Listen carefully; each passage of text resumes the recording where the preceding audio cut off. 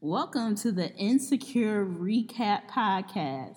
I'm sure everybody's like, you're 4 episodes in? Well, damn it, I don't care, because we're going to recap the last 4 episodes, kind of, and then definitely recap this last episode. I'm here with Erin Leanne, also known as my sister. And the Inquisitive Introvert. And the Inquisitive Introvert, and I am the Introvert Adventurer known as Ashley. You don't need to know my last name. For security reasons. For security reasons. I have a 9 to 5 I'm trying to keep. So, let's kick it off. Insecure Season 3 has been upon us for about a month now. It's very quiet. It's a quieter season than previous seasons. Yeah, it's a really quiet season that I'm actually enjoying. I feel like this season, especially this past episode 4, which I cannot remember the title. Is it Familiar Like? Yeah. Yeah. Is very much like the season is almost capturing like little vignettes, like day in the life type of things, as opposed to like overall like months passing, things happening over and over like again, and like this big storyline or thread carrying throughout the season, where I feel like that's happening, but it's in these little vignette moments. It's kind of reminded me a bit of like how Atlanta does things. Like there's an overall season, but then you have these moments. Pockets. Yeah. These little pockets. And this was an example, this past episode 4, Familiar Like, where it was a vignette. It was like a day in a life. Well, this season is primarily about boundaries and growing up. Yeah. When you know better, you do better. So let's start off with Molly. How is she knowing better and how is she doing better? So she set some boundaries with Dro. But she didn't tell her therapist about, which I thought was hilarious. Which was revealed in this episode. Yeah, because her therapist was like, who's Dro? She's like, well, actually. So that was funny. But then Molly kind of played herself at the law firm. She's with this black law firm now. And last season, we see her kind of transitioning, thinking about that she want to move to a black law firm or to a white law firm, stay with her white law firm. And she goes to the black law firm, and it's not as cookies and cream as she thought it was going to be. Right. So she's still struggling, trying to fit in. She's struggling with that sometimes when you're the only black person at a firm or one of the few black people in your workplace, you kind of stand out just because you are black. Yeah. So she's not special at this law firm. Right. So she's trying to be special, and she kind of screws over 2 of her colleagues by saying she would work on a project with them, and then she goes work with the hotshot lawyer, and they're like, oh, okay. Yeah, that was not a good look for Molly. I felt like when you are in those situations where you are the only one, there's this tendency to like overcompensate. You know, like I got to be on top of my game all the time because, you know, they're going to look at me different. I already got like a spotlight on me. So let me, there's very little room for error. And so I feel like when she went to the black law firm, it's just different. You know what I mean? It's more of like a communal, hey, we all work on this project together. There was no need for her to kind of switch up on them like that towards the end. Yeah, it wasn't. And just kind of going back through kind of her trajectory over these 4 episodes, it has been, Erin laughed when I said trajectory. Trajectory? That is a hard word to say. But basically, now I forgot my damn train of thought. You were talking about Molly's career projection. Her trajectory over this season is basically her being like, I don't want to deal with no mess. Like, she's trying to grow up. She's trying to do better. She's trying to make her life work. But there's still something about her that's like, I have to be the best. I have to stand out. I have to be number 1. And sometimes you don't need that. Like, you know what I mean? There's no need for that. She's probably always over-excelled, overachieved. And now she can just chill out, and she is not. She doesn't know how. Yeah, she don't know how. Yeah. Because that would require some sort of vulnerability or like really getting to know someone. And I think Molly struggles with that in intimate situations unless it's with Issa. Yeah, and I thought it was funny how like in the first episode she asked Dro for her key back. And Dro was like, what? Like, what do you want my key back for? So I just thought it was funny how, and I know we're kind of jumping around here, but like she set that boundary.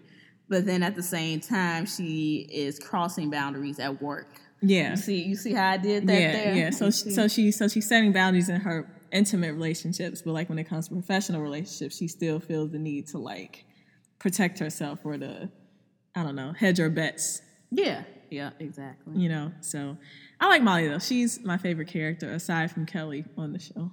Yeah, I know. It was like we haven't seen that much of Kelly this season. I know. We need more Kelly. But it was so funny when Issa went to go try to get her credit checked, and she said, "No, you cannot move out nowhere." Like, she was like, "Where are you going with a 425 credit score?" How is Issa alive with a 425 credit score? I have no idea. No idea. That's hilarious. Do credit scores go on 425? I don't know. I hope to never find out. All right. So speaking of Issa's making some moves. So she quit. We got y'all. Yeah, but we gotta go back. So we were talking about Issa going over her credit score with Kelly. But okay, so why she was going over her credit score with Kelly was because she was trying to move out of Daniel's house. So yeah, so that's why we when we get to, she quit her job yet, because we got to go back to why she was checking her credit score. So she was trying to move out with Daniel, and her and Daniel. It's been nice this season to see Daniel besides like the producer guy. Yeah. Cause like for some reason I don't like Issa and Daniel together. I don't dislike either one of them, but I don't like them together for some reason. But I think it's interesting how basically, so she moved out of Daniel's house this past episode, and he kind of had some feelings about it. You know what I mean? He was a little hurt. So with that, it was interesting to see kind of where that's gonna go. Yeah. And then in the first episode, we're introduced to, I'm gonna call him Prison Bae because he reminds me of Prison Bae, and I feel like he has went to prison because it's something a little. He doesn't have a legal job, I don't think. I think it said in one of this last episode that he's a quote unquote barber, but I don't know if that's true. He could be every barber got a record. Come on now, they're trying to act like barbers don't have. That's why they barbers, because they got records. I don't know. So that's why I think he just reminds me of Prison Bae. But he seems to be very nice. He seems to be someone who kind of takes Issa out of her shell. Yeah. Someone who is not from LA. Not from LA. I mean, let's talk about the obvious reasons. He's fine as hell. And he's something, for lack of a better word, he's something new. A little mysterious. There's no history with him. Yeah. He punched the old dude out in the first episode, which I thought that first episode was so funny. The party lift, that was hilarious. The party lift was hilarious. And I'm excited to see where this goes, especially when she find out that he is definitely Prison Bae. Because that is what's happening. Yeah, yeah. That is definitely what's happening. Absolutely. And also, I do want to go to Worldwide Tacos. Our next visit out to LA. Yeah. So what do you think? So overall, I feel like this first 4 episodes is something very quiet about it, but very mature about it, where I feel like in the first 2 seasons, it was like this struggle, like, I'm a grown-up, but I'm not really a grown-up, and, like, I complain about shit that I can change, and then this season, it's like, I'm changing the shit that I always complain about. They have clarity. They're trying to get clarity. Yeah. And it's good to see them actually setting boundaries and making firm decisions to get clarity. So, I like this season. I was a little worried because they did say it would be different from the third season, 4th season? This is the third season. That it was going to be different from the previous 2 seasons. So, I like it so far. Who's your favorite character that in the first 4 episodes? That's tough. Outside of, like, Molly? Yeah, like, I mean, Molly could be your favorite character in the first 4 episodes. I would say Molly. I'm going to say my favorite character has been Daniel, because at first I was just like, why does he keep coming up? Like, you know what I mean? But, like, the more and more you see about him, the more and more you see about his struggles, you kind of get kind of, like, his, like, whole, like, he's not a bad, I think when you first introduced to him in first season, you like, oh, it's just a nigga, you know what I mean? Yeah. But I feel like you see kind of, like, some of the struggles, insecurities he has, and how much they both are not where they want to be, but how kind of stubborn they are in that. Yeah. So I would say the kind of growth, as Kelly would say, I'm moving a hand up, growth with Daniel has been very interesting. Yeah. Very interesting. Everyone was getting on him about his Playboy sweater. I thought it was cute. The black internet was blowing him up, but I thought it was interesting how they suited him in that sweater as a Playboy sweater, when he actually wasn't, because he tried to have these different girls over to make Issa jealous, but it really didn't work. So he was the actual opposite of the Playboy sweater that he was wearing. Unless I'm reading too much into it, but that's what I thought about it. Yeah, I just thought it was... I didn't read that much into it. That's just me personally. I just thought they just wanted to put him in a sweater. Like, you know what I mean?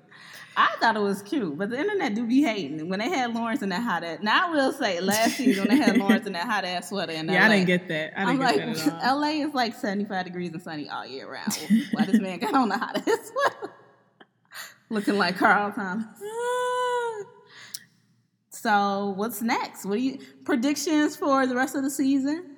I think Molly is going to have a rude awakening at work. I think she's going to not get cursed out by some of the people that work at her law firm, but I think that she'll just be in a situation where she realizes how she isolated herself. For Issa, she's going to take on new responsibilities with this job. So you think she's going to get a new job? Oh, yeah, definitely. Well, I don't know. What do you think? I think she's going to go work for that Beats place. Oh, the one she saw at the job fair. Yeah. Yeah, that's right. That's right. That could be it too. Yeah. And I think her and Prison Bae, that's my bold prediction, that he's going to be a Prison Bae. Oh, yeah. Yeah, absolutely. So I'm excited to see how that goes. Yeah. Yeah. Well, we look forward to more Insecure. Kind of related, but not really. I remember Issa Rae was saying on The Breakfast Club she has a number of seasons she would like for Insecure. So what do you think will be the last season? What number? I think we're getting close. It's already season 3. I can see them maybe going for 1 or 2 more seasons. Yeah, I say 6. I think 6 would probably be like the last season of Insecure. We'll see. Yeah. I mean, like, I don't want it to go away anytime soon. I don't either. But it's just interesting. Yeah. As the characters develop, it's like, how much more evolution are we really going to see? Like, when is it going to end? I'm excited for the journey. Yeah. I'm excited me too. for the journey. So that's how I'm taking it. Me too. Yeah. Well, join us next week. We'll try to put the pod up on Mondays, Sunday night Mondays, as an Insecure recap. It'll be a little snippet pod, so you can listen to it on your job, on your way into work, while you typing up that email that you've been typing for the past 45 minutes, trying to look busy. We all know what you're doing. But yeah, check it out, the Insecure Recap Show. Thank you all. Talk to you soon.